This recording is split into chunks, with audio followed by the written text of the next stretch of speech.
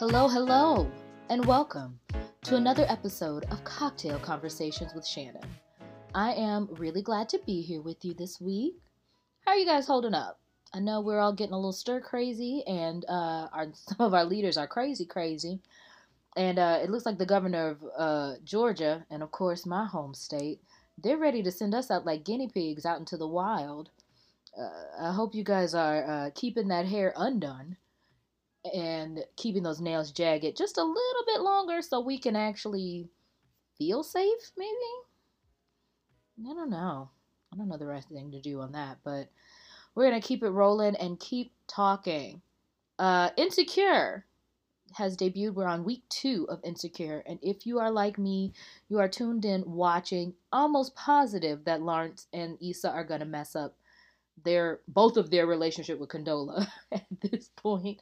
And we can see that Molly and Issa are going to mess up their relationship with each other. So it's really interesting to watch, just to see, because so much of it is about friendship. In the last few seasons of the show, a lot of it was about relationships to, romantic partners. This season, you can see that there's an emphasis on the relationships that we have with each other. Adult friendships can be tough to navigate as people are struggling to navigate work and relationships that are romantic and life and becoming a grown up. Friendships sort of get kind of in the muck and mire sometimes. So it'll be interesting to watch that. This is the first season that I have watched with my husband. He's not watched any of the seasons, right? And so every time, he's just hilarious because it's like, this is a lot. There's a lot of sex on this show. Oh my God.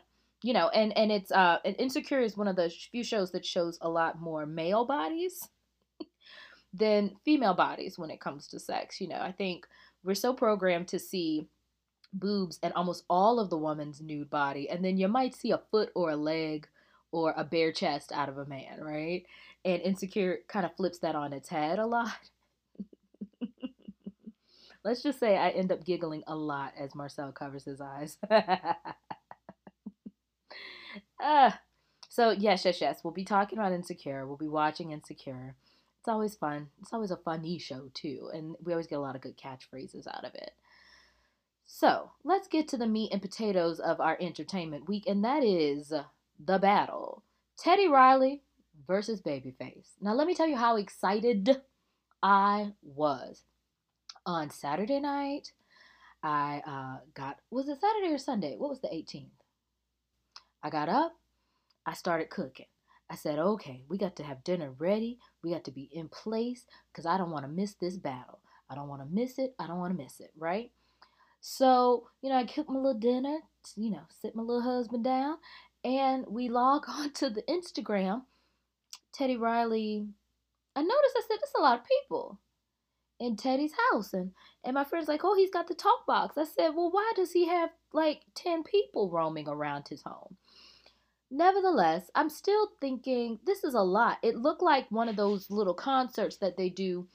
If you've ever watched Unsung on TV1, lately they've been doing this thing where it's like, we're going to give you a 5-minute concert of the person we just tributed on TV1. And they come in a little room. Teddy Riley has his living room set up like a miniature TV1 concert, right? And a sweatsuit and a fedora, and there's keyboards, there's some sort of a screen that looks like a lava lamp in the background.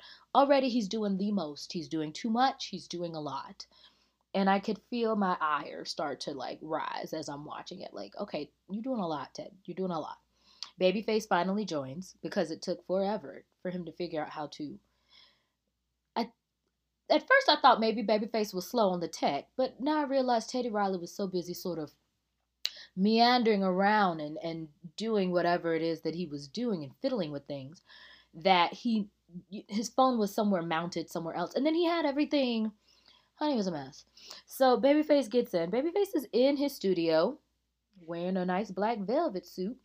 And, he's ready to roll. Like most of the versus battles have been on Instagram, it is that producer, maybe one or two people, particularly people that live with them in the background. But it's just them usually in the studio playing music off their computer into a speaker because it's just Instagram. Like this is not a real, like, website for you. It is supposed to be accessible for all the fans. So, Teddy Riley gets to going, and all of a sudden, all we hear is echo and echo and echo. And he's talking in a microphone, and he's far away. And he starts to play his first number, and he does Dougie Fresh's The Show, because that was his first track that he did at like 17. And he's very proud. There's choreography. There's, bum, bum, bum, bum, he's going. And all of a sudden we can't hear nothing. The whole thing is like a scratchy, it's like listening through a tin can across a string from across like a park somewhere, but in an echo. And he's just going and doing little arm motions. And then he's got a friend in the background. This guy is like the only person enjoying it. Everyone's typing in the thing. There's an echo, there's an echo, there's an echo. But nobody is manning Teddy's phone. Nobody is saying, hey, Ted, maybe don't talk in a microphone. Maybe just, stand close to your phone and just play the music like a normal person. He's got all kinds of stuff going on. And a homeboy is in the back, two-stepping and 5, 6, 7, 8 and boom cacking to the beat. And, so they're trying to go back and forth. There's no sound issues on Babyface's side, right? Babyface is clear, crisp audio. It is lovely. It is beautiful. We're ready, right? He gives us 2 occasions. It is lovely. Like, I love 2 occasions. So, then Teddy Riley does his. Again, we're typing. There's an echo. There's an echo. Why is there an echo? Hey, whose friend is this? Again, he gets up and does Groove Me. Baby, tonight, which we enjoy. Again, echo, though. It's like, so I'm still trying to bop to the beat. But it's like 2 beats at the same time, because the whole thing the audio was trash. And it was trash because he's got so much going on, right? And a hype man in the back. Still the hype man in the back. Just, two-stepping and jiving it. He's, boom cacking and all that stuff. Finally, after a whole night of just a sort of, he's, oh, they're saying there's an echo. Let me stop. Let me do this. Let me do that. Then he tells Babyface, why don't you turn your speaker down? Like, who's helping you do stuff? Babyface is like, I'm here alone because of social distancing. Well, I think that says it all. Our friend Babyface has come off his sickbed. He had corona. And he looks good. I had to Google how old he was. And let me tell you, only the face is a baby. He's an older dude. But he looks great, right? So Teddy Riley's got this full stage set up. He was asking if Babyface was the problem. So the internet is ablaze, right? Like lights aflame. Tony Braxton is on Twitter going off. I'm finna disconnect. Y'all tell me when they play my song, because it's not Babyface. You're right. Teddy need to turn his mic down. Tamar is doing videos about how, this has been and it was really like watching a very long mic check. They were just, trying to get it right. Y'all hear the echo? Do y'all hear the echo? It was it was horrible, right? And it was mostly horrible because Teddy Riley, gave us a very hard lesson of less is more sometimes. Like, your gifts will make room for you, and you just need to bring your talent. And every once in a while, razzle dazzle is great, but this is not, you got to know your format more than you have to just be extra. So finally, and then I'm starting to notice, I'm like, how many people did Teddy Riley put in his home? Like, what part of social distancing doesn't he understand? Because I see somebody with wires, and then I saw, like, I swear I saw a white man with some cameras and all sorts of stuff. I'm just like, who's these people? And then a woman's voice came in and said, we're experiencing technical difficulties. So then they said, oh, give us a few minutes. We're going to log back in at 10:30 and get started. 10:30, I've been here since 9. I'm going to bed, or at least to watch something else. Like, we're not gonna come back to watch you mess this up with this lava lamp background. And we found out that the the backup dancer is an actual record exec named Breon. I don't know if Breon's origin story is being a backup dancer, but let me tell you, my dude was ready for the beat. He was. I kind of missed him when we had the rematch because wasn't nobody having as much fun as him. So Swizz Beatz and Timbaland, who are the ones that are sort of, I guess, the chairman of the committee, or this, I don't know how they're calling themselves, but they're the ones organizing this, right? They said they had to call it. They said the fans are too excited. There were over 500,000 people in the room at one time. And that's probably not counting all the people who kind of dipped in, dipped out, or were watching in groups or whatever. probably close to 1 million. I think it was close to 1 million, I heard, both the night of the original match and then the rematch. So, Swiss Beats is like, we gotta call it. It's not set up right. It's not this. As we are watching this battle though, the Saints are going up. The celebrities are saying crazy things. We're saying crazy things. People are like, kill the hype man. Why is there a backup dancer? Turn your mic off, turn your mic down. Everybody, all of a sudden, we all are sound engineers. Everyone's in the comments just telling you, if you could just boost the reverb. Mariah Carey was like, I thought I used a lot of reverb. This is too much. So Toni Braxton's still going off. Like, if you do yourself a favor, look up Toni Braxton's Twitter comments from the night of the original battle and get yourself a good kiki, a good laugh, right? So Toni Braxton's going off. We're all going off. Now, my favorite moment from this is not actually what Teddy Riley and Babyface did. Our friend Tyrese, literally, and do your Googles. Tyrese has a history with things of this nature. He tells us that Teddy Riley should throw in the tile.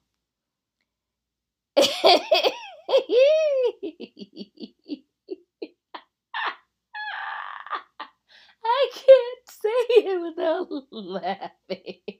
Now, for those of you who are unfamiliar, and I don't know, you have to only be unfamiliar if American English is not your first language, right? But the phrase is to throw in the towel, right? You are throwing in the towel is symbolism of you give up, you don't, you know you lost, you're out. I don't know if Tyrese has just been hanging around a bunch of Southerners who say towel like towel. Because if you draw it enough, you can. But I don't know if he's never seen the word written. He told us I'm throwing the towel.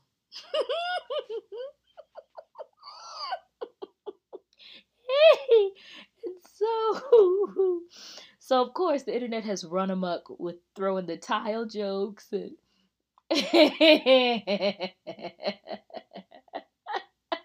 pulling up all the other silly things that Tyrese has typed and texted and said throughout the years. Reminding us that Tyrese's talents are to just be handsome and to sing. And occasionally he can memorize some movie parts. But typing, that ain't, and sometimes talking ain't really his thing.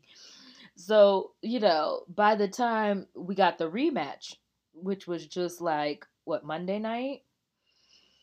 They said, we got a rematch. I said, oh boy, let me see if I'm ready for the rematch. Am I ready as a fan for the rematch? So we log in. Teddy Riley has humbled himself after memes and memes and memes of him in that burgundy sweatsuit, looking perplexed as to how come my sound don't work.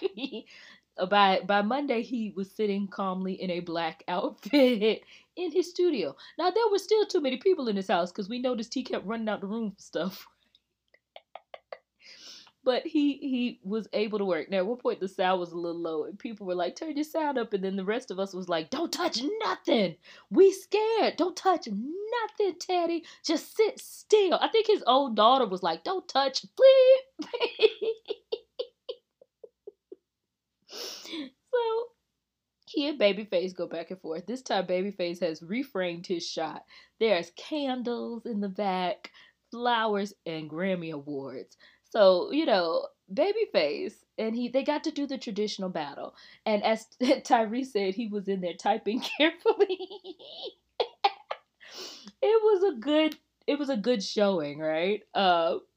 Even when they had some technological problems. Now let me tell you, these two are musical geniuses. They are our legends. They have provided us, and the battle reminded us, they have been giving us hits since the early 80s. Like, the soundtrack of a lot of our lives came from them. Both their original music that they were producing as artists, but also what they wrote for other people. Michael Jackson, and Whitney Houston, and Toni Braxton. I mean, legends. What? Kenny even went and played Eric Clapton. I mean, he's just, woo, these are legends, right? Now, what got funny was when it started and they finally were able to join up and do the actual Instagram, and then they got stuck on the pinned tweet. So what you're supposed to do is they're supposed to type, what it is and then pin it to the bottom. So when the comments scroll, you still see, hashtag versus, Babyface versus Teddy Riley, whatever. Child, They got stuck on that. It was like watching your uncles at a barbecue struggling to hook up a VCR. They were just like, well, what you. So this Teddy Riley could do, he said, Kenny, can you type it in? So Babyface, like, yeah.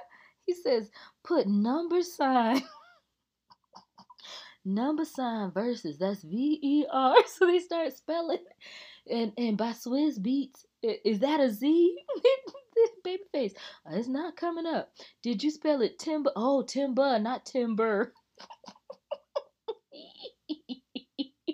After a while, we got so tired of watching them struggle. Def Jam's account just figured it out, pinned it. Everybody's like, "Thank you, thank you. We know where we at. We don't need you to. Don't waste our time with this pinned tweet." It was really fun though. Just listening to those hits reminds us of, all of the get-togethers and the family and the loved ones and all those things. Those songs are soundtracks, not just to movies, because they did remind us that they are the king of some of those soundtracks to those classic films, but they really are the soundtracks to our lives. So no matter who you feel like won that verses in terms of hits and picking the songs, because it's really about picking which songs go where, in my opinion, right? No matter who you feel won that battle, we as lovers of music, as the culture, as the community, as R&B fans, as historians of this era, we're the winners, man. It was history. Up to 1 million people turned off their TVs and turned on Instagram to watch Teddy Riley and Babyface call a hashtag a number sign.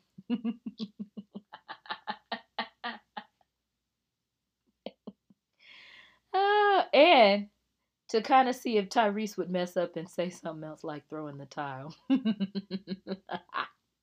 I loved it. So that was really the fun I had. Those memes. And even last night, Teddy Riley's Wi-Fi was sketchy boots, honey, because every once in a while, everything would get froze right in the good parts of stuff. It was in the middle of Remember the Times. My Wi-Fi, when the Wi-Fi said, huh, did it? So, I saw today some fool made a GoFundMe. Let's do a GoFundMe to get Teddy Riley a new router because we're tired of his ish. I laughed. When I tell you, I laughed till I cried for basically 2 nights straight. And let me tell you something else real quickly. I would love for Babyface to be a life coach, to just teach us his ways, because not only is he superiorly talented in songwriting and music creation and producing, he has so much patience when it comes to other people doing things that may not be the best move. He's very good at that, but he's also very shady boots. His segues and the way he introduced these songs were so calm, so smooth, and yet so petty. He would like introduce a song like, Michael Jackson told me like that he wanted to go on a date with Halle Berry. All of us, what? Huh? What? What? You just casually dropped this? He does a Michael Jackson impersonation for all of us. And my favorite Shady Boots line was, well, he said what we were thinking because Teddy Riley dropped a song, but it was a remix that he did for someone else, right? I think it was like Janet Jackson, and originally it was Jimmy Jam and Terry Lewis, who I really think should have battled Babyface, and Teddy Riley had done the remix. So Teddy Riley plays it and drops it like, "Ow, I did Janet Jackson." And before I could even say anything, we're in the group me, and I was like, I keep saying our remix is counting, and my friend Tremaine, who has been on the podcast before and is a music aficionado, was like, that shouldn't count. All he added was some beats to another person's song. Babyface casually, are we counting remixes? Yeah, why not? Oh, I wouldn't know. I don't do remixes. The originals are enough. Ooh. That's some refined shade, honey. That's not church lady shade. That's first lady of the church shade. That's refined. That's shade with some champagne. Teach me your ways, Babyface. I too would like to be classy and patient, and yet So smooth with that thing. And he had a different velvet little jacket on. Babyface was ready. So, it was just, it was good. It was a good time. It lifted my spirits. What a good time. So I'm taping this a smidge earlier than usual because I've been running errands and I have to run hither and thither this week. But I'm about to watch this Prince Grammy tribute. And part of me is like, how long are we going to keep not grieving, but how long do we publicly grieve? How long do we keep using this person's name, this person's legacy for our own entertainment, right? When do we let people rest? The other part of me is like, listen, I'm in quarantine and I can't see nobody outside my house. So come on, Sheila E., do it again. I don't know. That's a deep thought. My dear friend Shelly, also a guest that has been on the podcast and is the host of Chit Chat with Shelly Cheyenne, Coach Shelly, is a huge Prince fan, and she and I got into that conversation earlier this week of, okay, now when do we are the tributes becoming gratuitous? Are we still honoring the legacy, or is it like y'all ain't getting no gigs unless y'all bring up Prince's name? I don't have a firm opinion. It's just something to ponder, I guess. That's something that's ruminating in my mind. Lots of things are ruminating in my mind, and that's what this whole episode is sort of about. I want to segue into my guest. Isis Petway has been one of my buddies, and she is a licensed therapist, and she recently sparked a really interesting conversation about Black women and freedom. So I wanted to have a chat with her, get some perspective, and just talk about what does it mean to be a free Black woman. So I want you to stay tuned. Listen, I think you're going to enjoy this one, and we'll be right back.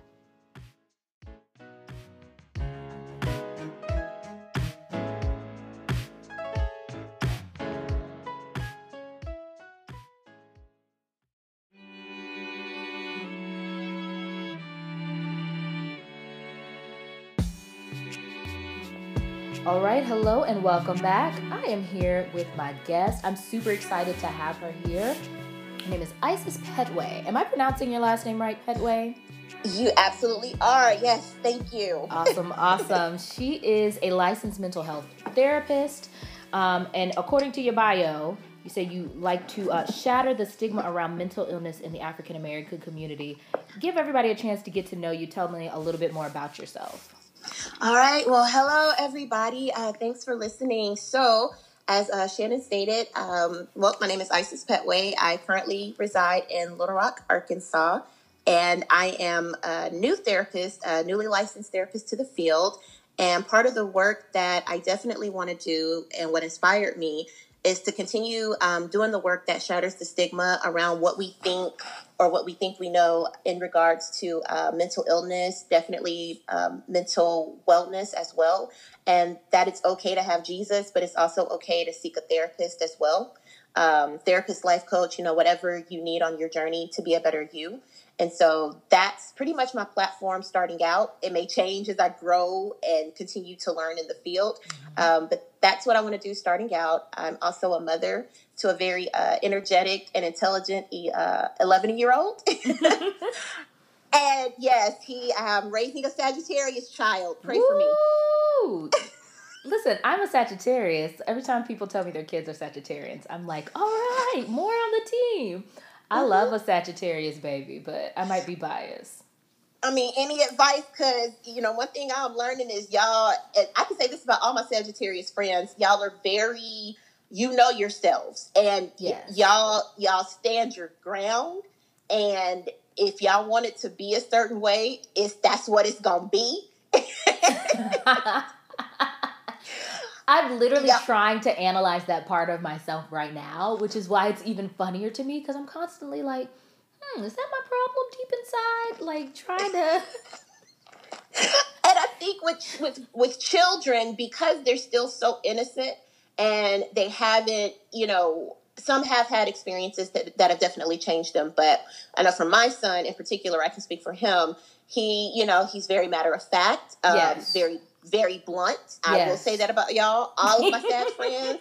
If I know I need to be gathered in truth, and love, but definitely in truth, unfiltered and raw, I know who to go to for that. It's, so yes, mother to very intelligent, very fiery Sagittarius young man. And what else about me that you all would probably want to know? I mean, I enjoy, as I get older, I am understanding the importance of close friends, definitely being closer to family. As I'm getting older as well, definitely professionally, continuing to meet new people so that, I expand my network, but also expand myself to exposures to different worlds that I may not be aware of or privy to, because I believe that's how you grow. I believe that's how true growth happens, is you have to get around people of different mindsets sometimes to really challenge yourself. And so, I'm appreciating this particular season of my life. And because that's where I am right now, it's just challenging myself, to get out of certain comfort zones and just continue to grow to be a better me, better woman all around. I love it. And I think that leads into why we're having this discussion. So Isis and I are social media friends, and we have met on Facebook and kind of enjoy a lot of the same stuff, and often end up chatting and posting about things that we both have an interest in. And the other day you posted this, and I want to read it directly so I don't mess it up, right? Okay. You literally posed a thought-provoking question, and that was, do Black women ever get to be free? Yes. So explain to me why you posed that question to begin with. All right. So this question was actually birthed from a conversation that I was having with two friends. And we were talking about, posting certain things in particular. And, we were just like, well, maybe we shouldn't say that, or maybe we should, cut that out. And immediately it dawned on me, why should we have to cut this out, or why should we have to do things a certain way? And it birthed that question, do Black women ever get to be free? Do we get to be our whole selves without restrictions and without judgment?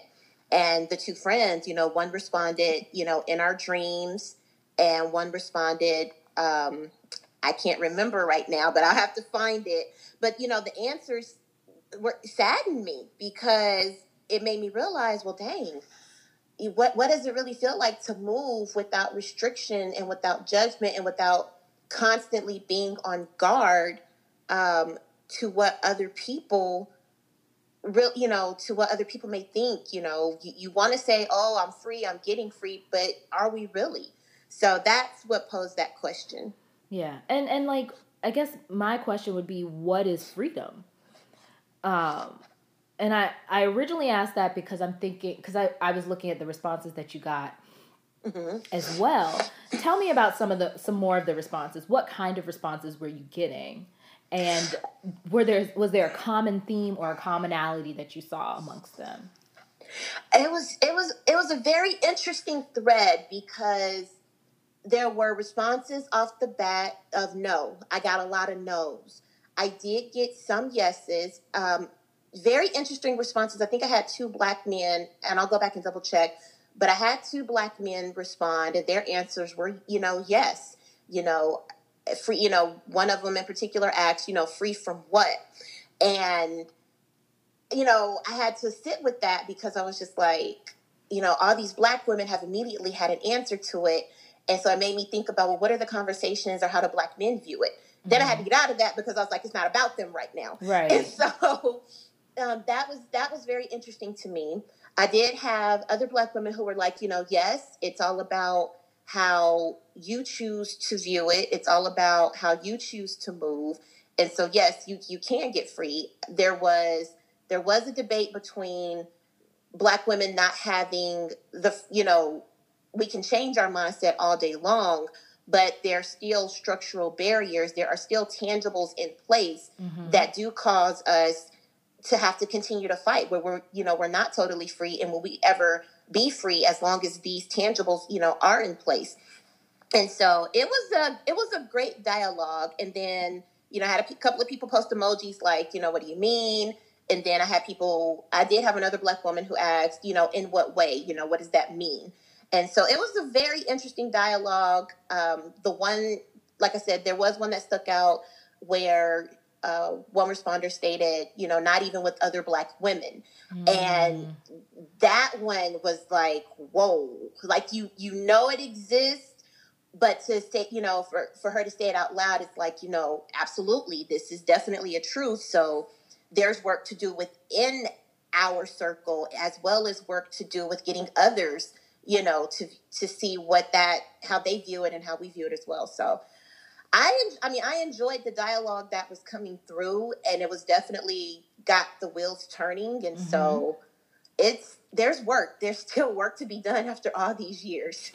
I drafted her to a very seasoned licensed therapist, gave the wisdom from an older Black woman's perspective, and how she, yes, back in the past, as Black women, we couldn't move a certain way, but even, right now you have, she said, I choose to be courageous. I choose to be bold. She said, I choose to move how I want to move. And so with that perspective, does it come with age? Does it come with getting a little more seasoning? So it did turn those questions as well. So it was a great dialogue. So I'm very glad I posted that question, because I even hesitated posting it. Wow. What I learned was we all interpret freedom in a different way. What I meant when I posted that was, as Black women, are we ever free to be our whole selves without restriction and judgments? Are we ever going to be at a point where I don't have to mentally exhaust myself with a task list of how someone will perceive me, and if the message that I'm trying to send will be received in a way that I want it to translate, or will those certain barriers get in the way due to stereotypes, due to things such as sexism and racism? Will those things, hold back? Will those things hold back? But basically, will we ever just get to be our whole selves without running that task list? So that's what I meant by freedom. Because as Black women, we often have those conversations of, I just want one day where I don't have to hold back because I'm going to be seen as the angry Black woman. Right. I want one day where I'm seen as passionate and not aggressive.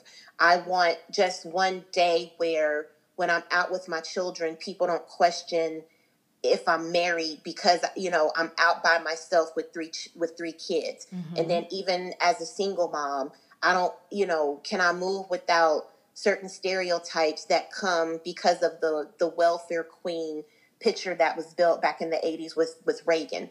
And so that's what I mean by, will we ever get to be there? Yeah. What barriers do you feel we're facing? And are they real barriers, or are we still moving in a sense of, well, let me say it like this. There's sometimes, like, when you're a kid and you have rules that you're not allowed to do because you're a kid, and then you grow up and you still feel uncomfortable doing what you're free to do now, right? But it's so ingrained in your mind. Are those barriers real barriers, or is it just stuff that we have sort of programmed within us to anticipate? I think it's a little bit of both, because we know sexism still exists. We know racism still exists. And we know economic barriers still exist, which play into classism, socioeconomic status.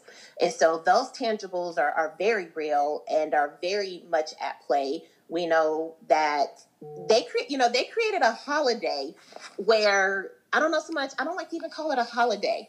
They created a day where in order to bring awareness, I forget the actual name of it, but I feel like it was either earlier this year or maybe in the latter part of last year. What was it? National Pay Black Women Day or something like that? I know there is a day in which everyone acknowledges that women get paid so many cents to every dollar a man makes. And I think, I feel like maybe that same day, a lot of Black women decided to say, oh, you think that's bad? Look how much we're getting paid compared to that. Women standard is not all women. It is white women that we're sort of complaining about not getting paid, for every dollar. Black women are getting even less, and Latino women are getting even less, right? Absolutely. Absolutely. So I think it is like the same, maybe around the same day. But I know what you're talking about. Every year that sort of comes up as a reminder that women are not paid as much as men, and black women are not paid as much as anybody. Absolutely. And so, that's definitely one barrier that plays, I don't want to say plays into, but that's a very tangible, we know that we are paid less than white men. We know that we are paid less than white women. And so with those economic barriers, how are we able to move? Then you throw in children, which impacts, a lot of us. Because when you look at certain occupations and you look at certain industries, we're very present, and it becomes, well, how do we climb the ladder? How do we, get everybody on equal ground? Does everybody want us to be on equal ground? Because unfortunately, there is sort of a caste system. And so that economic barrier is very real, and we do have to continue to have the conversations in regards to Black women, how we're paid. We're one of the most educated groups in the country. Right. Those statistics come out time and time again, that we're one of the most educated groups. It's coming out more and more. Black women are some of the top entrepreneurs. And yet we still have this gap between our education, being entrepreneurs, and pay.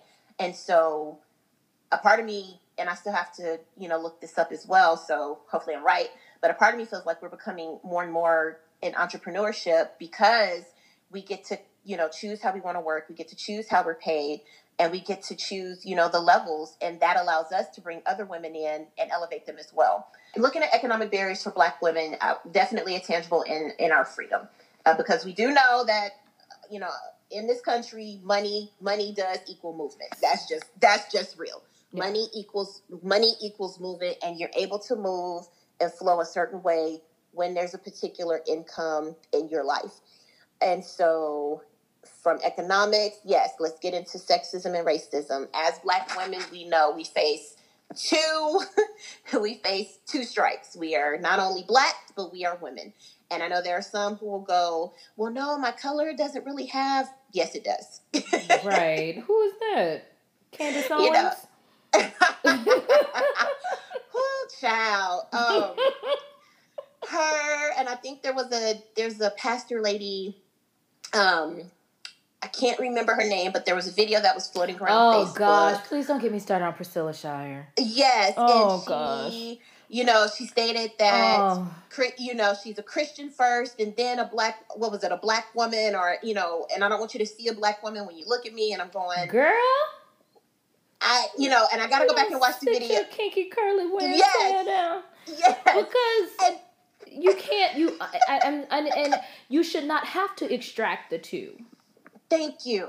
Do you know what I'm saying? Like, I am a Black woman, and I do want you to see that. What I do want is for you to see it, enjoy it, believe in it, and not be offended or racist towards it or feel some kind of way about it. But pretending, I don't want you to see my color. You should not have to literally like pretend I'm white to like me. Thank you. Do you know what I'm saying? Like the fact that you would even, because I've never seen a white guy come up and say, hey guys, I'm not racist and I don't want y'all to see the white on me. Say it again. Say it louder for the people in the seats on top of the stadium. I have never, ever, ever seen a white man say, hey guys, don't see me as a man. I'm just like you women. Or, hey, I'm not racist. Don't see white man when you see me. Just see a man. Like they don't ever have to do that in order to prove that they're just like us, or to state that they accept or care about us or care about what we want to. So that's, me and Priscilla Shirer, we've been fighting ever since. She doesn't know we're fighting. You know what I'm saying?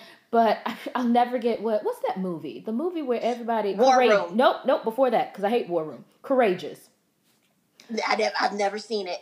I actually liked it, even though it's problematic. Now, I haven't watched it in a long time. I'd probably hate it again. But it's one of those movies where it's those same guys that are behind Courageous. It's the same. But so they, it's like this whole thing where these men, it's a group of firefighters or police officers or some sort of first responders job. And they are they go through a lot of different things, but they end up making vows to stand up for their families and stand up for the community and be men of God, right? They are courageous. They even have a little ceremony and sign little documents and all this stuff. And that's what the movie is all about. So they actually had books that they were selling that were based on the courageous movies, and they were supposed to like give you not tutorials, but devotions, right? Mm-hmm. Priscilla Shirer wrote the one for women because they were split by gender. And the movie was mostly about men, so I wasn't too surprised that they did a for women version. Okay. Maybe we started reading through that book. And when she started talking about something about doing laundry for the glory of God, I put the book down and I quit the women's ministry that day. Because I was not, I wasn't. Wait a minute. I did it.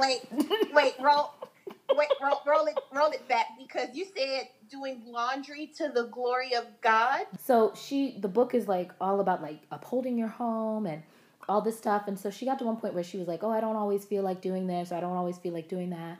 But I tell myself that when I do laundry and I pick up things after my husband, that is a part of doing things for the glory of God. Like I'm doing laundry for the glory of God.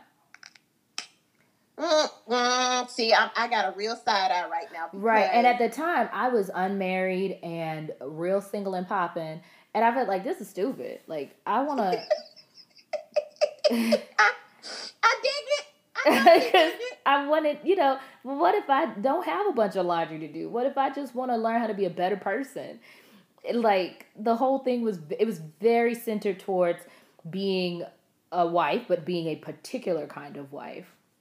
And if that's not you, like you're not in alignment with whatever version of home that they believe God wants you to have. And you actually, with that story, because yes, I have a lot of side eye right now, but you actually bring up another type of, I don't want to say it's a barrier, but more of a programming that we receive as Black women growing up in the church. Let's be very honest. I know from my experience growing up churched, a lot of the messages that I received were to be a Proverbs, 31 woman. Yep. To be, nothing was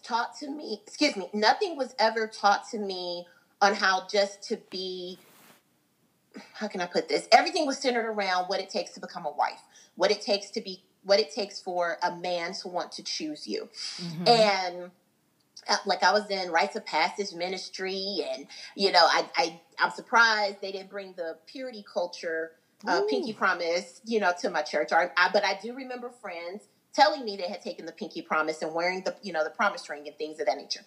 But I remember a lot of that teaching, and so what I always felt and what I was very conflicted with in my 20s was, does my body belong to me? Do I belong to myself?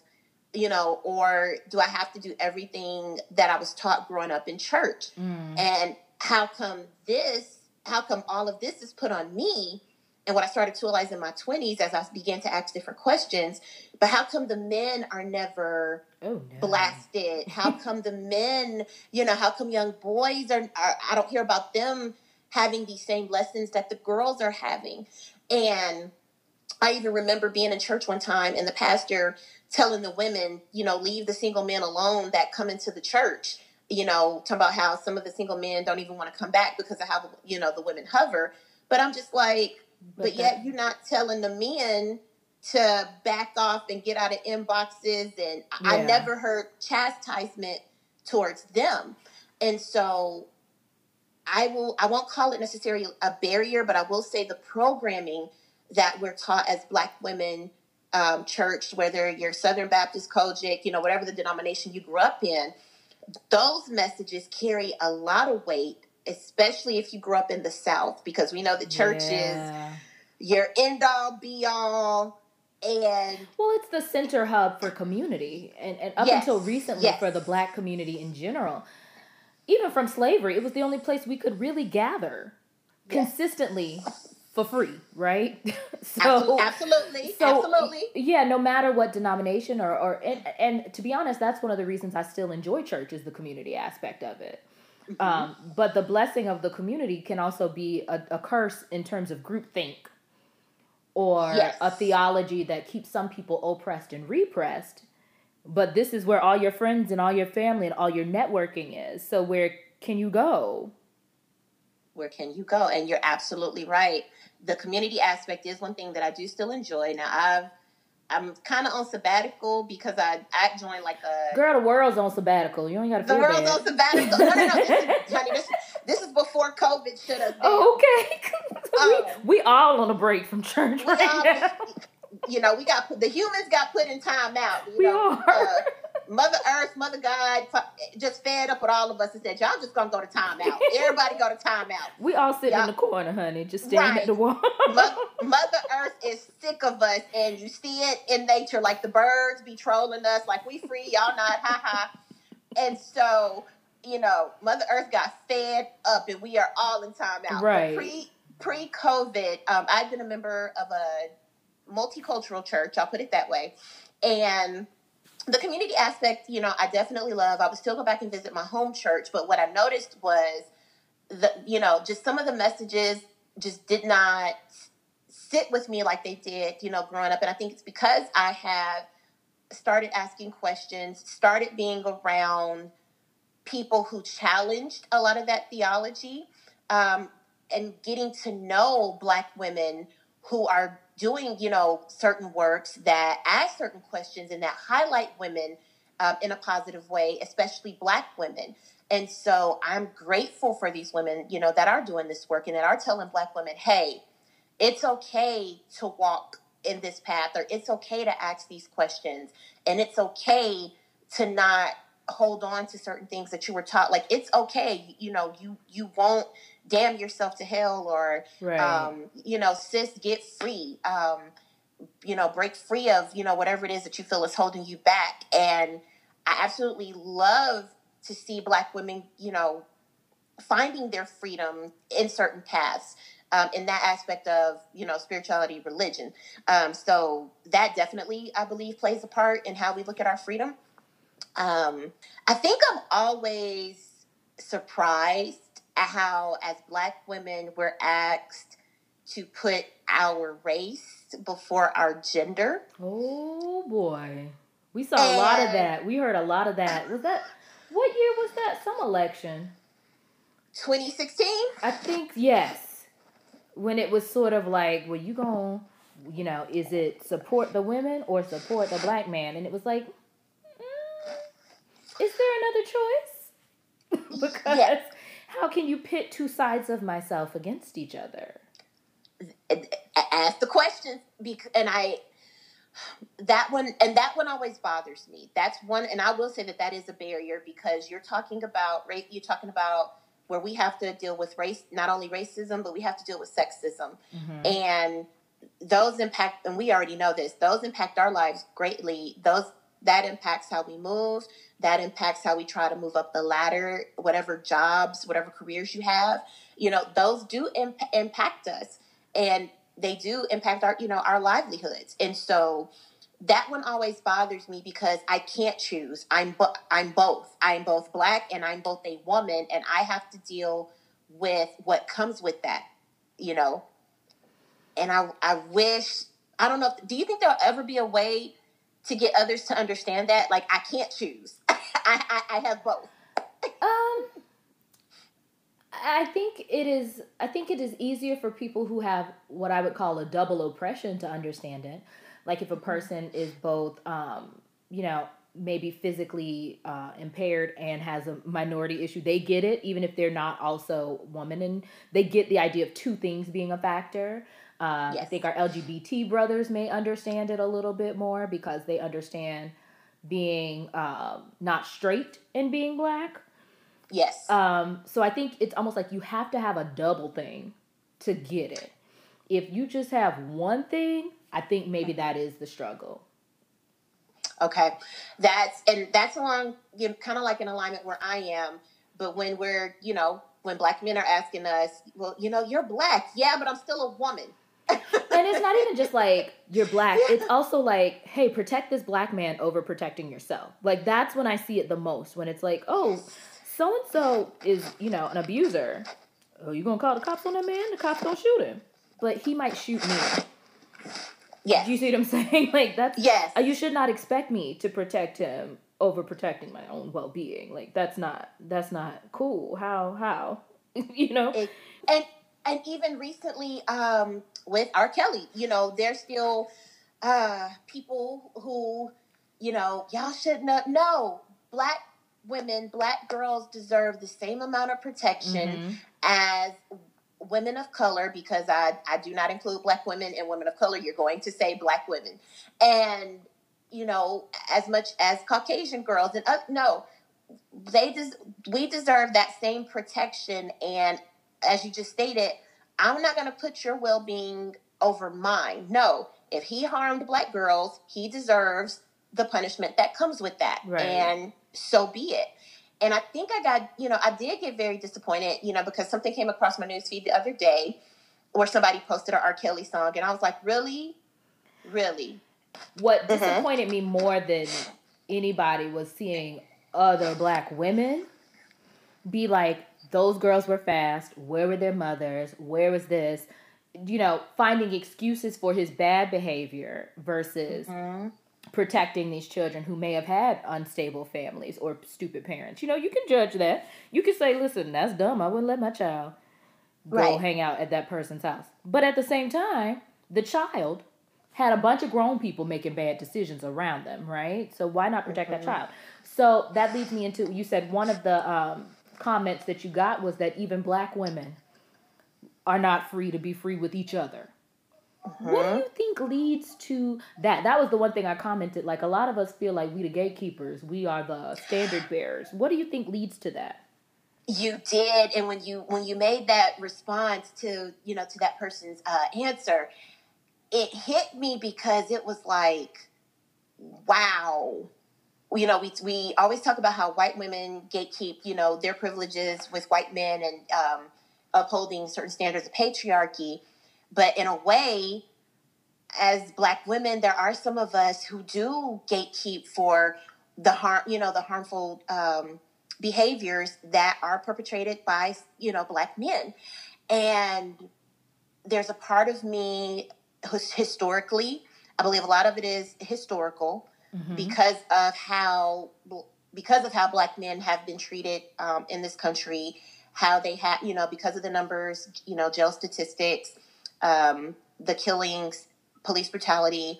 And then, I think with a lot of our older women, with that particular generation, it's what I noticed with older black women is how they hover and huddle around black boys growing up, because I even saw it when I was coming up, and all of us, my cousins, all of us would be at the house, and my grandmother would pretty much allow the boys, they could get up late, they didn't have to clean up, they didn't have to do the same things that us girls, we had to be up, we had to be cleaning, we had to do a whole lot more. And even then I started to question, well, how come she allows them to do this? Right. But she's a lot tougher on the girls. And so when you made that comment, I started thinking generational, and then how that's passed down, and how it's been more of our generation to say, hey, that's not okay. Yeah. Y'all, we need to hold them accountable for these harmful behaviors, and we're not going to allow this, any longer. And there is a lot of pushback sometimes from the older population. I'll say maybe 50 plus. No, 55. I'll say 55 plus, because I think it is that because of what happened in the past, we have to protect them, we have to keep them. And it's like, but hey, we're out here being harmed too. Oh, but y'all, black women are, I think it's a okay. We're then we stronger. Get into stereotypes. We're stronger. Yeah. And there's this saying, and I'm pretty sure you've heard this proverb. Black boys are loved. What is it? Black boys are loved. We say mothers love their sons and raise their daughters. Yes. And that, as we can see now, the fruits that have come from that particular proverb, it hasn't been a healthy choice. That's how I can put that. We can see that some of those, because of that particular proverb, we now see the fruits of it, and it's going, oh crap. Yeah. We may have needed to raise these boys too and held them accountable. What I am loving are the group of Black men saying, hey, this is not okay. You're not going to continue these harmful behaviors. I am going to be this Black man who holds you accountable and who calls you out. Yeah. And if you don't like it, then you need to do something about it. And so I do love that other Black men are beginning to step up, because as Black women, we should not have to do that work. We have enough on our plate. And I notice a lot of times it's us that, we're at the front lines. We're doing the work to help Black men do their work. Yeah. But at some point, and that's, to be honest, that's not fair to us. That's another type of barrier, I will say, is that the emotional labor. Emotional labor. Mm-hmm. Thank you. We do so much in helping to free other people that we don't look out for ourselves.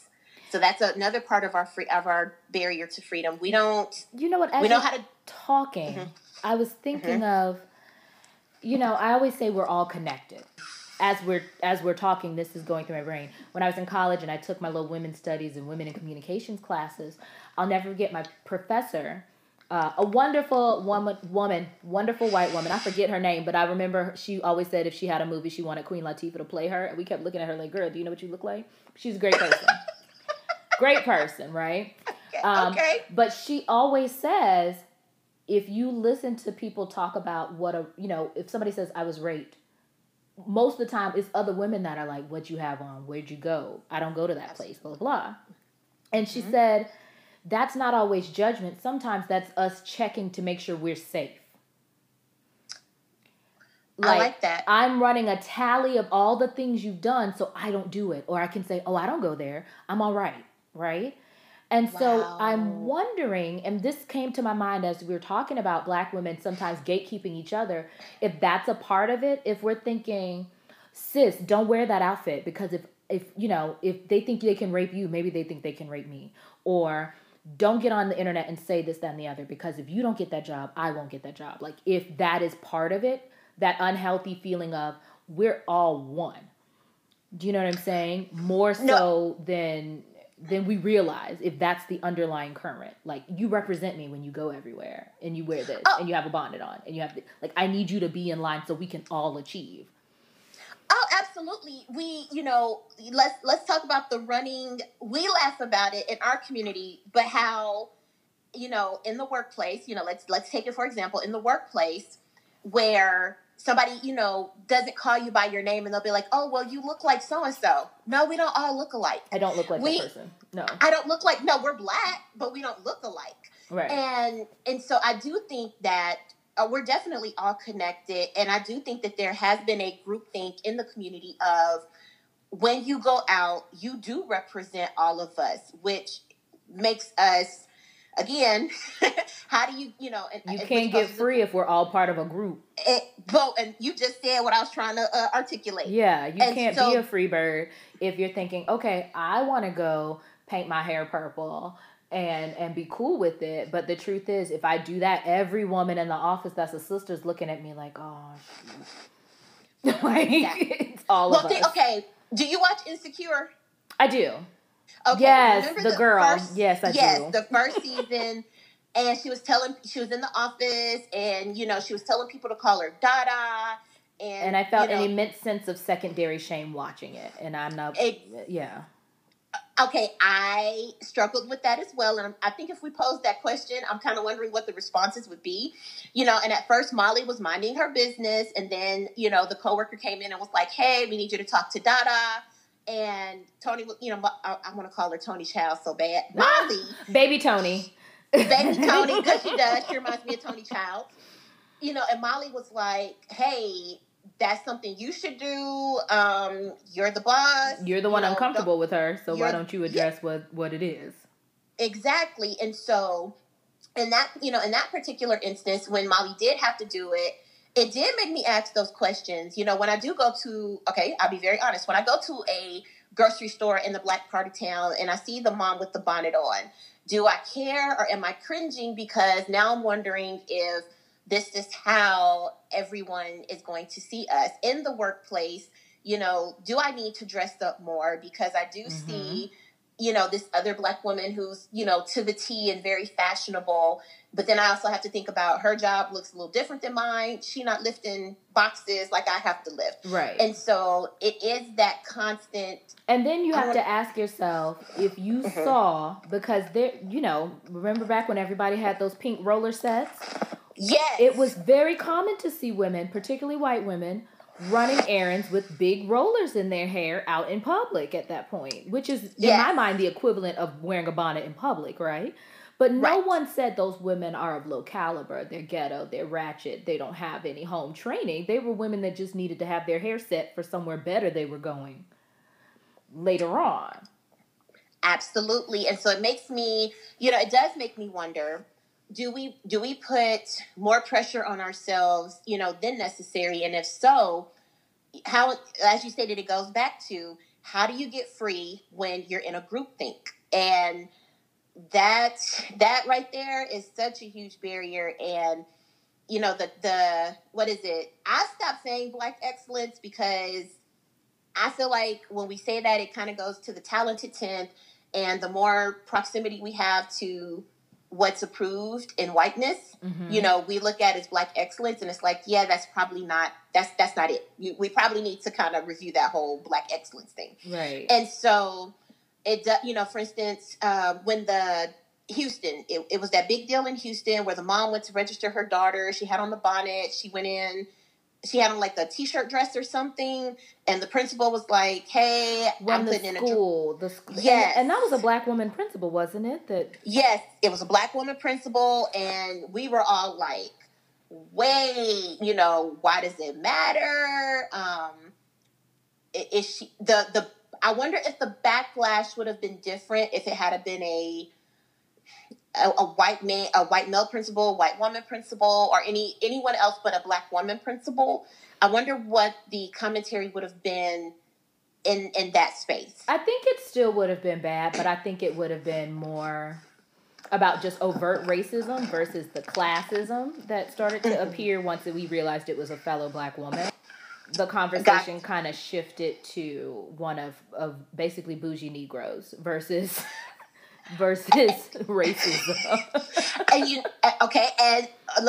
We talked about, I think I talked about the economic barriers, we've talked about sexism, we've talked about the racism, but we always leave classism out of these conversations. And classism, it's always left out. But if we're honest, and which I am trying to be as I get older, and very transparent and authentic, classism does play a huge part in us getting free, because let's be honest, you're out in public and you see someone talking loud on their cell phone. Right. And let's say you're the only two Black people in the store, especially the only two Black women. Oh, yes. You start, even though you don't want to admit it, there's a part of you that starts to cringe up and like, oh, crap. Oh, yeah. That is, oh, girl. The worst has been in the nail salon for me. Like, just this feeling of, it's not all of us. See how I come here every 2 weeks and I'm nice? Like, you just feel like you need to, like, defend all of the culture because of that one. And you're running, as I stated earlier, we're running that task list, that checkoff list in our head. Do I look a certain way? Am I presentable? Yeah. When I go out, do I make sure that they know I'm one of the good ones? I'm one of the good Negroes. Right. I'm one of the ones that, I know how to act. Well, what does that even mean? What does that even mean? What does it mean to know how to act? And, let's be honest, you've had the mom or the grandmother or even the grandfather who would tell you, we don't act like those type of Black people. Yeah. And it goes back to that Chris Rock. Remember that Chris Rock, I love Black people, but I hate N-words thing? Yes. A lot of us, and that's probably a more gauche joke to tell now, but it is a thing that some people Black people have felt like, hey, when we all get together, don't go out there embarrassing us. Yes. You know what I mean? Please don't embarrass us. We all a team when we go places, whether we want to be or not. Yes. Yes. It's like when you got ready to leave a house to go to a cookout or something with your mama, and the first thing she would tell you, don't embarrass me. Don't touch nothing. Don't embarrass me. Don't break nothing. Don't, Yeah. having that mindset that, it's fine for kids. But a lot of us, particularly as Black women, we have that collective mindset with every place that we go. And it is mentally exhausting. I am mentally exhausted by the time I get home some days, because there's a group that I'm in, and one of the things that I love that I've heard from a friend of mine is, we teach people how to treat us. And so one of the things that I have to do a lot in my job that I'm doing now, because I'm still working on going into practice, but one of the things that I have to do in my job right now is I've had to teach people how to treat me of lately, because I used to be a work mule. And if a lot of Black women are honest, we're work mules. And I've had to learn how to say no. I've had to learn how to delegate. I've had to learn to, in a professional way, tell people, hey, we're on the same level. You're not above me. You're not my boss. Right. Because that's something that I do notice in the workplace, where certain people think that they're your boss, and it's like, no. And so I've had to come out of that mentality of, in order to prove myself a good person, and maybe to be seen as valuable, especially as a Black woman in the workplace. Right. I can do this, I can do that, I can fetch this, and it's no, absolutely not. Don't you wear yourself out. And do I push back enough, or do I hold because I don't want to be seen as angry? I don't want someone to go cry white women tears, and then I end up in trouble. Or to falsely accuse you of being lazy as soon as you... Exactly. I was always afraid of being considered lazy if I didn't do everything immediately. Yes. And, then you get into, we don't talk about this a lot, but there are caricatures of us. You deal with the Mammy, you deal with Sapphire, and you deal with Jezebel. And so a lot of times it's, how do I break out of that? And that's why I asked that question. If I'm consistently running a task list, if I consistently have to think about everything that I do after I do it, am I truly free? And, a couple of my younger friends that responded on the post was like, you just got to get to a place where you don't give a F. But is that realistic? Is that reality? And you know what? And I think part of this, when I read your question, it took me back to childhood. Do you see what I'm saying? Like, because when you say, when do we get to be free? Most of the time you think of a carefree childhood. That's always how we describe it. We want our children to stay innocent and carefree for as long as possible. And I literally had to ask myself, have I ever felt carefree? Like, in that way that you want your children to. And I have to be honest, no. I have never felt carefree, even in my childlike point of my... Even as a child, I don't have any recollection of truly not having to be aware of my surroundings. How do you unlearn something that literally starts as soon as you're born and you're going to daycare and you're maybe the only little Black girl at that school, or you're at a school where there's a lot of Black people, but you got to think about how you sit because of boys and you're only 5, or, all those sorts of things. How do you unlearn? How do you unlearn? And you brought up a great point, because we often say, oh, we want our Black girls to be carefree. We want our Black girls to be carefree, but it's not realistic. And one of the later on in the post, you'll see where I said, even in childhood, I was taught more what I couldn't do more than what I could do. I'm just now learning as a 38-year-old woman. Honestly, it hasn't been until my 30s, late 30s, that I'm learning what I can do, and giving myself permission to do. Because as you stated, even in childhood, you can't sit a certain way. Why are you dancing a certain way? Oh, they're going to call you a fast-tail heifer. I remember going, I grew up in Florida. It's hot. God, it's like Satan's underpit, right? Like it's hot, right? And I remember being a kid, and there's always like a water fountain or some sort of display where children literally show up in their swimsuits to just run through the water. And I remember going to zoos and going places, and it's like, you better not get in that water. Right. And partially it's about your hair, because your mama does not want to redo and wash and press your hair. But does not. It is also the part where you realize there are no other little black girls running through this water. It is nothing but white children and boys who are free to roam. And you see nothing but little black girls in short sets. They didn't get to bring a swimsuit, right? Right. Just standing off to the side, like, I'm not allowed to do this. And so it's like, is it partially the practicality of the hair at that time, which I don't have that issue anymore, but is it also partially, because my hair is natural, I can just, water is its friend, right? But yes. Also the expectation of your mom saying, if I let you do this, the other moms are going to look at me. Like, you know what I mean? Like, it's how much of it is, it's so much of a burden that I don't remember running through a fountain ever in my childhood. And the irony is now as an adult, I take my godchildren to run through fountains all the time. And I had to ask myself, why am I always like running through fountains as a grown woman? Because you didn't get to do that when you were a kid. You didn't get to do that when you were a little, you didn't get to do it. You didn't get to, think about how we're told, as we get older and we start to develop. And, oh, you got the little I was always told you got that little bobtail booty. And so, even then, as a young girl, I'm aware of what I'm wearing. Changing. You can't wear the same thing that the other girls are wearing because your body is developing in a way that other people can't handle. Right.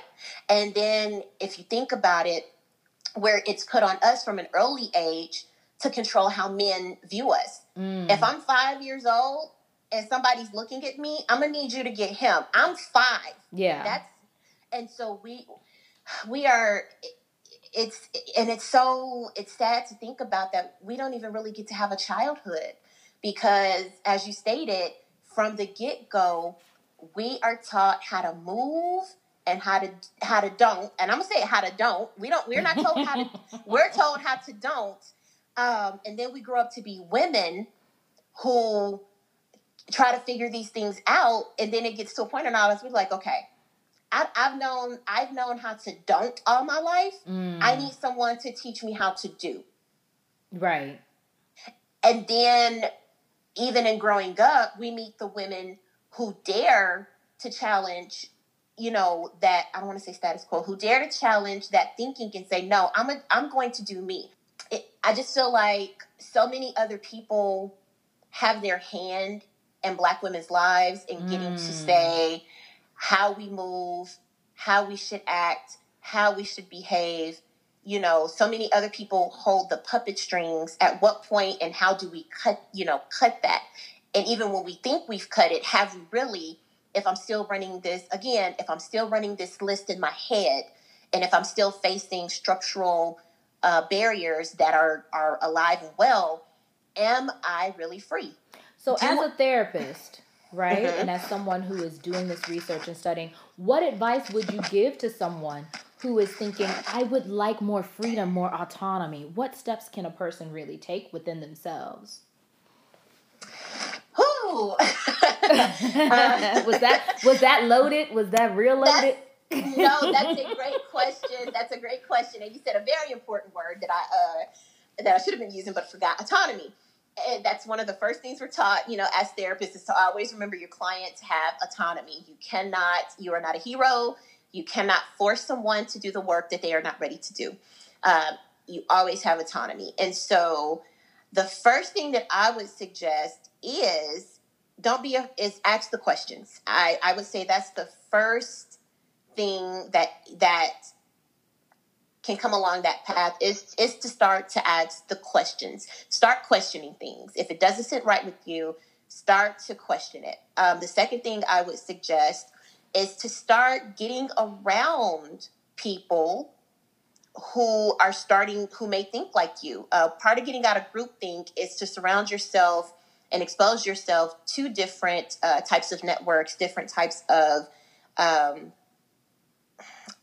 can't think of the word. How can I put it? You have to get outside of the circle that you've been in for a long time. Mm-hmm. That's the best way that I know how to put it. A lot of times people are scared because they've been in a comfort zone for so long. But in order not to be stagnant, you have to challenge yourself and you have to get uncomfortable. And it's hard. It's hard, but that is where growth comes in. And so I would challenge you to get around those people who do say the things that you may want to say, but you're not bold enough or brave enough at the time. I know that that's been something that's helped me, and it was very uncomfortable at first, but it also caused me to dig a little deeper. It also caused me to do the work and say, okay, why was I thinking that way? Why did I think that was right? And the answers that came with that, there was a lot of revelation to it, and it helps me in owning a lot of stuff that needed to change within me and to be a better person. And so definitely don't be afraid to make new friends. Right. Yes, new friends. Don't listen to Drake. Yes, new friends. Yes, new friends. Yes, new friends. Because you never know who you're going to meet. And even if and one thing I will encourage is even if it's offline or online, digital connections mean something. I am doing this podcast because I met Shannon through a group and we have a digital connection. Yeah. And so, don't be afraid to reach out in some of these online groups, be it Twitter, Instagram, Facebook. Do not be afraid to explore, those different channels. They're out there for a reason. And so know what you can handle and, go forward. Book recommendations, I would definitely explore, different authors, different self-help books. I love a lot of Brené Brown, Don Miguel. And she's started her own podcast and different things like that. I love her TED Talk, on vulnerability. And so I would definitely encourage, I've been told to read All About Love by Bell Hooks. And so I'm trying to dive into more feminist works because that's something I really wasn't introduced to until later on in life.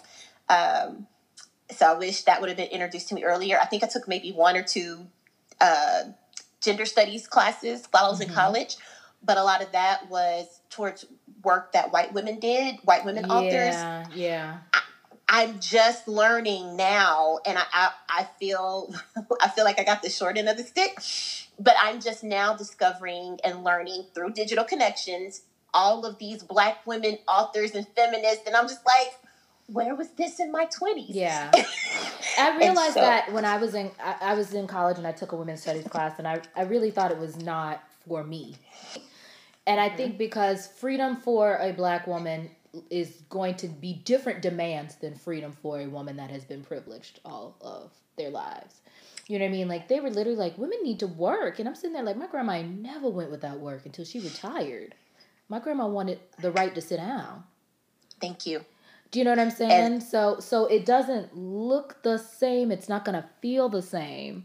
And so sometimes it is hard when we're talking about this idea of being free when you're talking to particularly Black women, older Black women, and even Black men. Sometimes it's hard to translate it to them. What do you think?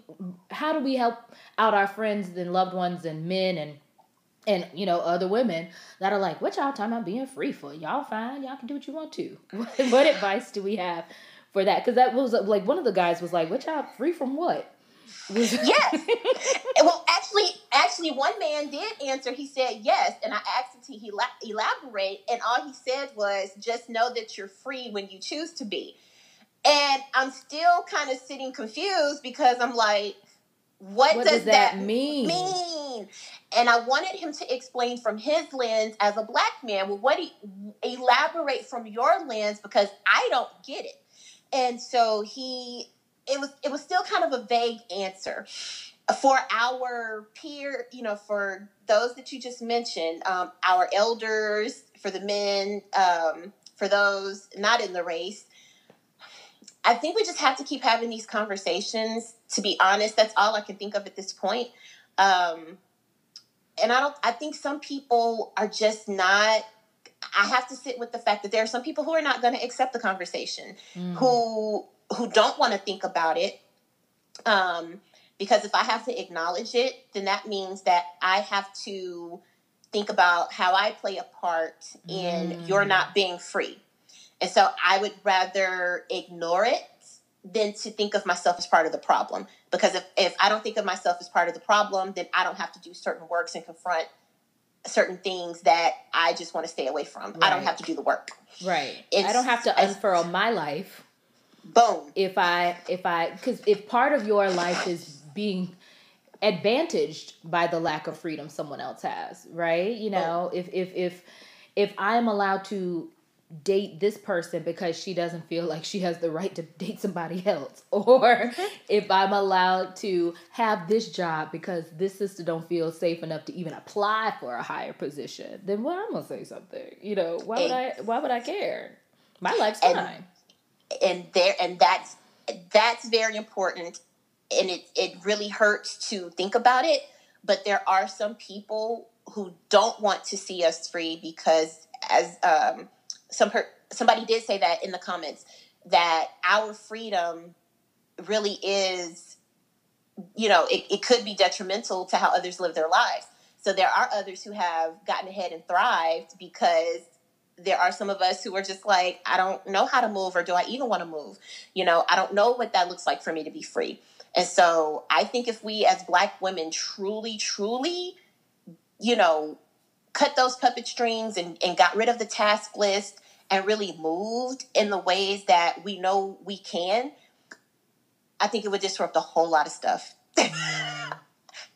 I think it would flip a lot on its head within our communities, outside of our communities. I think it would flip because, case in point. Mm-hmm. I consider her a woman of color.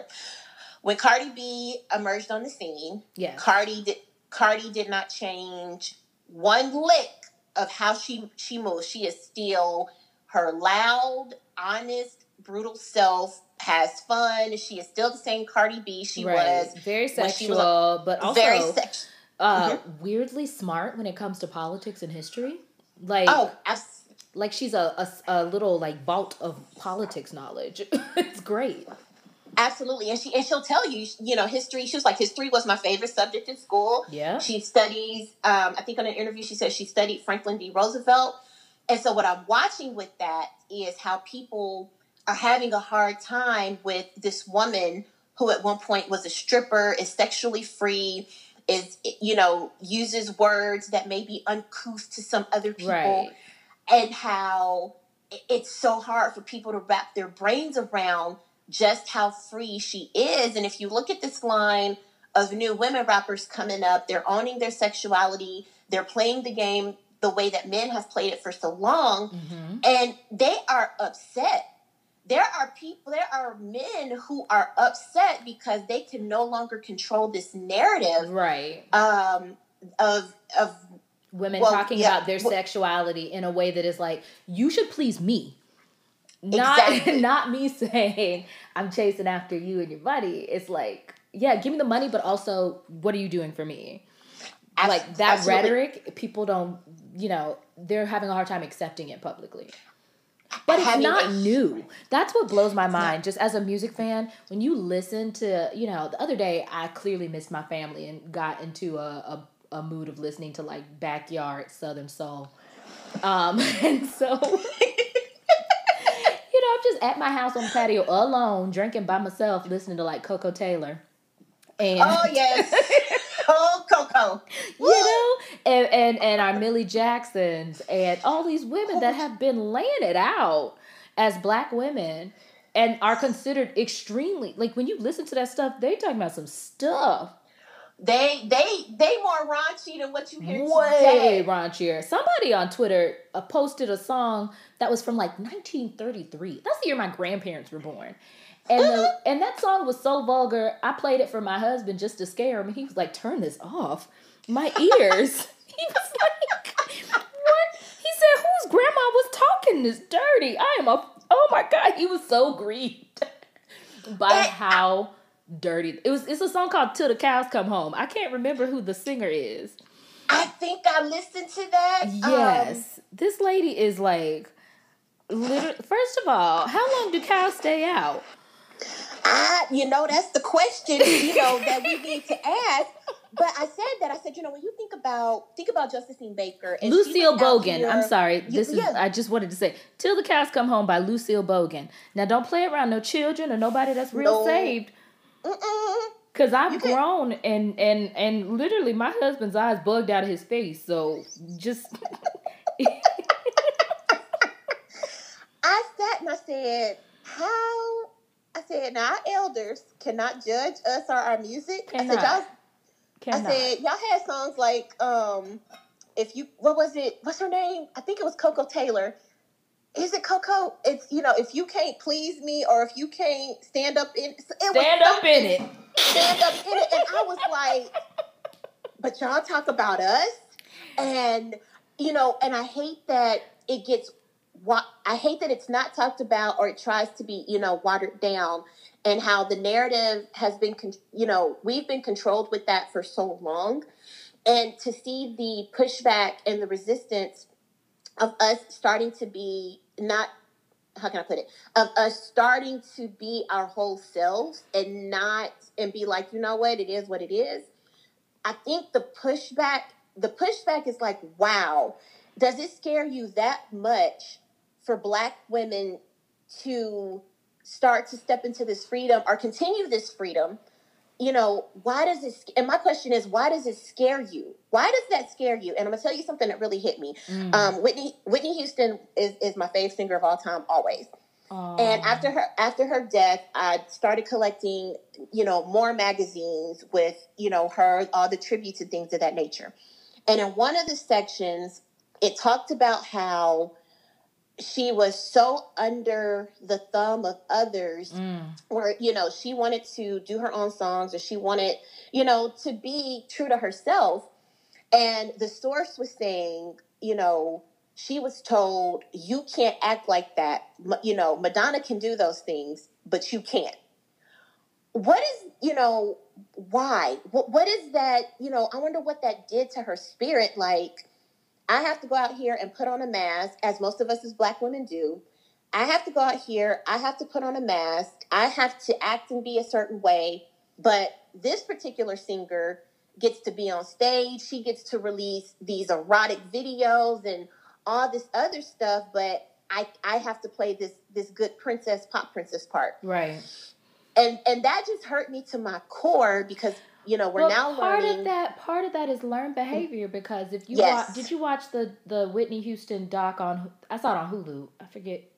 So yeah. I went to the theater to see it. Yes. I did. Learning more about even Sissy's life is that Sissy lived a life in which she hid a lot of the unflattering parts of herself from other people and from Whitney. There was an obsession with what things looked like, and so that is almost an inherited thing. And you know what? When I watched the Clark Sisters movie, Twinkie's life, oh my gosh, and Whitney's, in its own way, reminded me of each other, because both of them had lives in which they were used by everybody but themselves. Yes. Do you know what I'm saying? Like, this idea of, you have the talent, and we're all going to ride on your coattails, but also we need you to be this way, behave this way, look this way, be here, be there, and everything you do is not just for me, it's for God, right? Like, the idea that Mom and her voice is the stand-in for God. Yes. And so these are people who didn't ever get to hear their own voice speak to them. And that breaks my heart, watching that movie and watching, Twinkie's story, and how when she said, I don't know the difference. Yep. That hit, I was like... That hit me like a ton of bricks. Whew. And again, another topic for another podcast, the relationships between Black women and their mothers. Listen. Because I read Sissy's book that she wrote, The Night the Lights Went Out, and how she talked about her mother dying at an early age, and so she was never mothered. And I think a part of that played into, now we see where she shared, now we know Whitney probably was never really, like you said, certain parts were hidden. And, so what part of that was passed down? And so, like we stated, what does that look like? And that just, when I read that in that magazine that day, it came back up, as I was preparing for the podcast. And I just thought about that. All your life you're told, again, what I can't do more than what I can do. And how in the world, which leads to that question, how do I get free if I've got to constantly run this checkoff list? When do I get rid of the checkoff list? And then how do I know that I'm really, really free out here? Whew. Do you have any advice for our listeners? Let's see. I think, like I stated earlier, I think the best advice I can give you is to start branching out and start surrounding yourself with other women who are doing the work to get free. And I don't mean that as in they're doing it to look good in front of others. No, they are really out here doing the ugly work that it takes to get free. They're owning their stories. They're sharing their stories. And I mean that in a very authentic and transparent way. Mm-hmm. Ask the tough questions. Have conversations with your elders and with your mothers. I think we don't do that enough. And I've been doing that lately. And I was actually surprised at some of the dialogue that I've had with my own mother and with my own grandmother, and how their lives may have been different if they would have been allowed to even think of living their lives for themselves and what that meant. So, have those hard conversations. Be okay with being uncomfortable, because it is uncomfortable to be in this space. But if we are ever going to cut those puppet strings and stop running the task list, to ever stop coming home mentally exhausted, we have to do the hard work. And so there, it may be therapy, it may be reading a Bell Hooks book, it may be, and don't be, and that's my other thing as well. Don't be afraid. I said earlier, don't be afraid to ask the hard questions, but don't be afraid to ask questions, period, because a lot of us are being introduced to things now in our lives. As I stated earlier, I didn't know anything about a Bell Hooks or an Audre Lorde until I started hanging around a particular group of women. And I used to be embarrassed to say that, but I had to realize that was just, I wasn't introduced to those works. Growing up, I knew Nikki Giovanni, I knew Maya Angelou, because those are some of my mother's favorites, but right.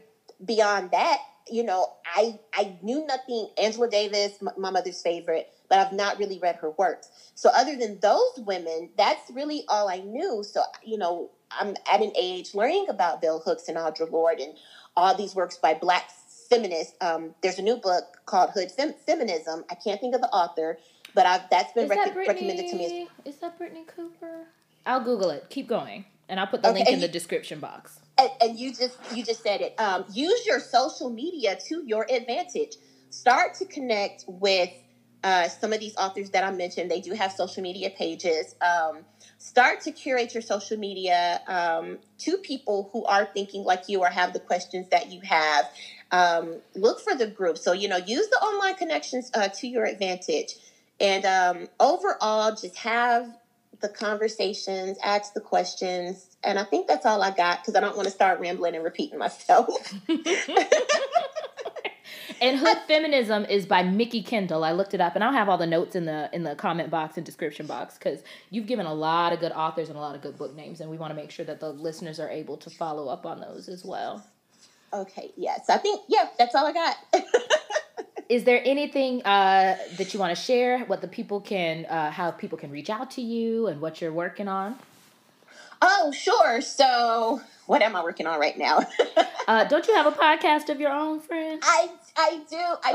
So I am currently it's blame quarantine, guys, because I'm trying to not run a list in my head. Like, I'm trying to make sure that I'm relaxing, but at the same time, I'm a newly licensed therapist, and so there's trainings and different things that I have to do in that development.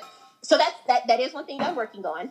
The podcast that I am on, I am a co-host with two very dynamic women. It's called Business and Bullshit. And so what we do is it's one podcast. Three women, three perspectives, one podcast. We are all from very different backgrounds, grew up very much so as different as can be. And we decided to come together to share our views on certain topics. And so you can find us on Facebook at Business and Bullshit, and I'll spell it for you. It's BUSINESSANDBULLSHT. So we just leave the I out. Okay. And so you can find us on all of those platforms with that name, except Twitter, because of course Twitter only allows you so many characters. And what I'll do, Shannon, is I will share the graphic with you. Awesome.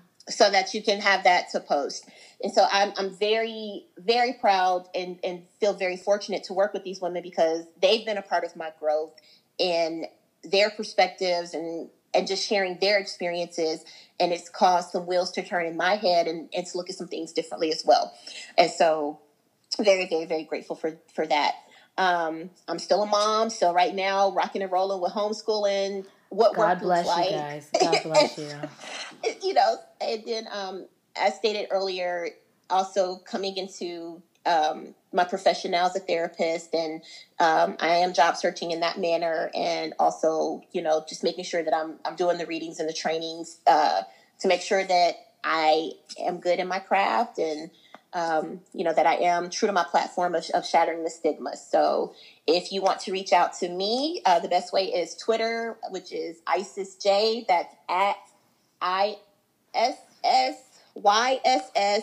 I had to spell it different because somebody had my correct spelling of my name, so I had to. That sucks. I had to take that. So you can reach out to me on Twitter. That's actually one of my favorite platforms and the easiest way to interact with me. And so I will share all of this with Shannon. I look forward to connecting with everybody and just expanding my network and continuing to grow. Awesome. Thank you so much. I'm so glad that you were able to do this and have this chat with me. I am grateful as well. Thanks for reaching out. I enjoyed this. This is awesome. Yeah. Welcome to Cocktails and Conversations. Woo. Cocktails and Conversations. This was wonderful. This was church for me today. Oh, I love it. I love it. I love it. Thank you so much.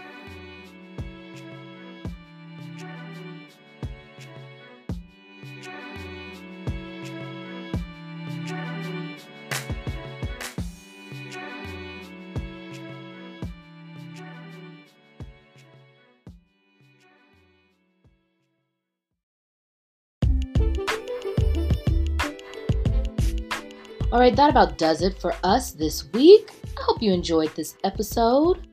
And I'm so thankful to my guest, Isis, for being willing to talk and be so open on what can be a touchy subject sometimes. It can bring out a lot of deep feelings. So I am extremely thankful for her willingness to be here and have a conversation with us. As usual, I just want to remind you that you can shoot me an email at cocktailconvo7@gmail.com. That's cocktailconvo7@gmail.com. You can leave a voice memo. I'd love to hear from you. Also, I accept advertisers, so if you have a business, a venture, an idea, or something that you want to advertise to my listeners, please reach out to me at the email that I mentioned earlier, and I'd love to work out something with you.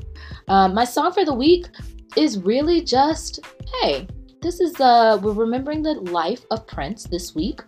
Just dive into some of his live performances that are online, some of his greatest hits. We have more Prince music at our fingertips now than we ever have because his family is just releasing everything. And so we should just dive on in, honey. We're never going to be 100% pleased with the Prince tribute, just like we're never 100% pleased with the Michael Jackson tribute or a Whitney Houston tribute, because these people are great. They are legends and they are superior in their craft. So we're always going to, compare and contrast. So let's just dive into the work of the legend. You have a wonderful week. Until next time, I love you. Be blessed. Mwah.